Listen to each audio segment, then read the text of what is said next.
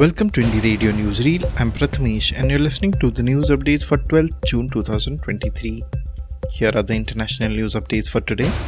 Former Italian Prime Minister Berlusconi dies at 86.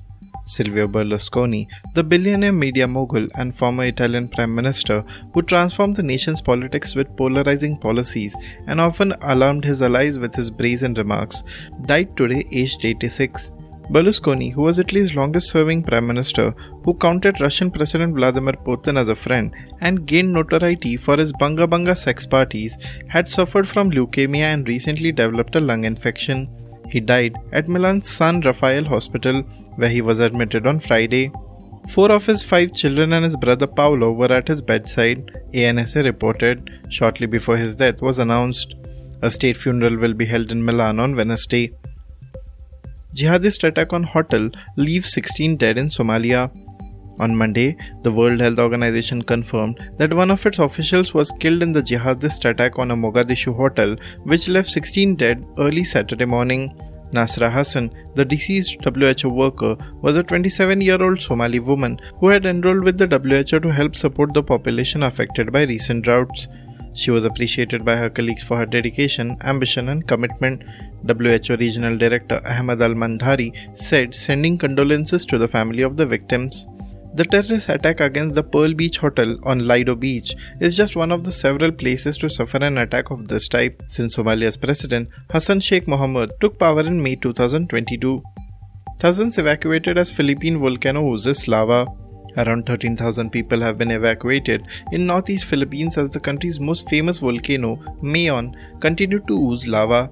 Riding lorries and buffalo-drawn carriages, people living within the permanent danger zone or 6-kilometer radius fled to shelters. Known for its perfect conical shape, Mayon started spewing lava last week. But evacuations only began over the weekend as volcanic activity intensified, setting off alerts. More people could be evacuated if Mayon's unrest intensifies in the coming days, said Teresito Bacolcol, the country's chief volcanologist. Now to the national news stories. Cyclone Biparjoy to make landfall near Jakhau on June 15th. As per the India Meteorological Department or IMD, the extremely severe cyclonic storm Biparjoy is likely to make landfall near Jakhau port on June 15th. Prime Minister Narendra Modi held a meeting today to review preparations to mitigate the impact of the cyclone. The NDRF has pre-positioned 12 teams which are equipped with boats, tree cutters and telecom equipment and has kept 15 teams on standby, the PMO said. Around 7,500 people have been shifted to safer places and a proper evacuation operation will begin from Tuesday for people residing in villages located within a distance of 10 kilometers from the coast in Kutch, Saurashtra districts. The centre has directed the state government to regulate onshore and offshore activities and mobilize evacuation from coastal areas of Saurashtra and Kutch from districts including Kutch, Devbhoomi, Dwarka, Porbandar, Jamnagar, Rajkot, Junagadh and Morbi. Opposition parties demand Supreme Court monitored SIT. 12 opposition political parties today demanded an independent inquiry into the Balasore train accident of June 2nd that left 288 people dead and 1,200 injured by a special investigation team under the direct supervision of the Supreme Court. The parties said the alleged disappearance of 119 railway passengers from Bihar and West Bengal made the situation critical and it was grave concern that attempts were being made to suppress the facts.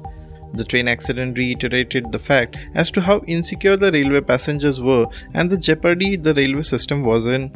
The 12 parties including the Congress, the CPI, the CPI-M and the CPI-ML Liberation, the All India Forward Bloc, the Aam Aadmi Party, the Nationalist Congress Party, the Socialist Party, the Rashtriya Janata Dal and the Samta Kranti Dal held an agitation in front of the Raj Bhavan on Monday.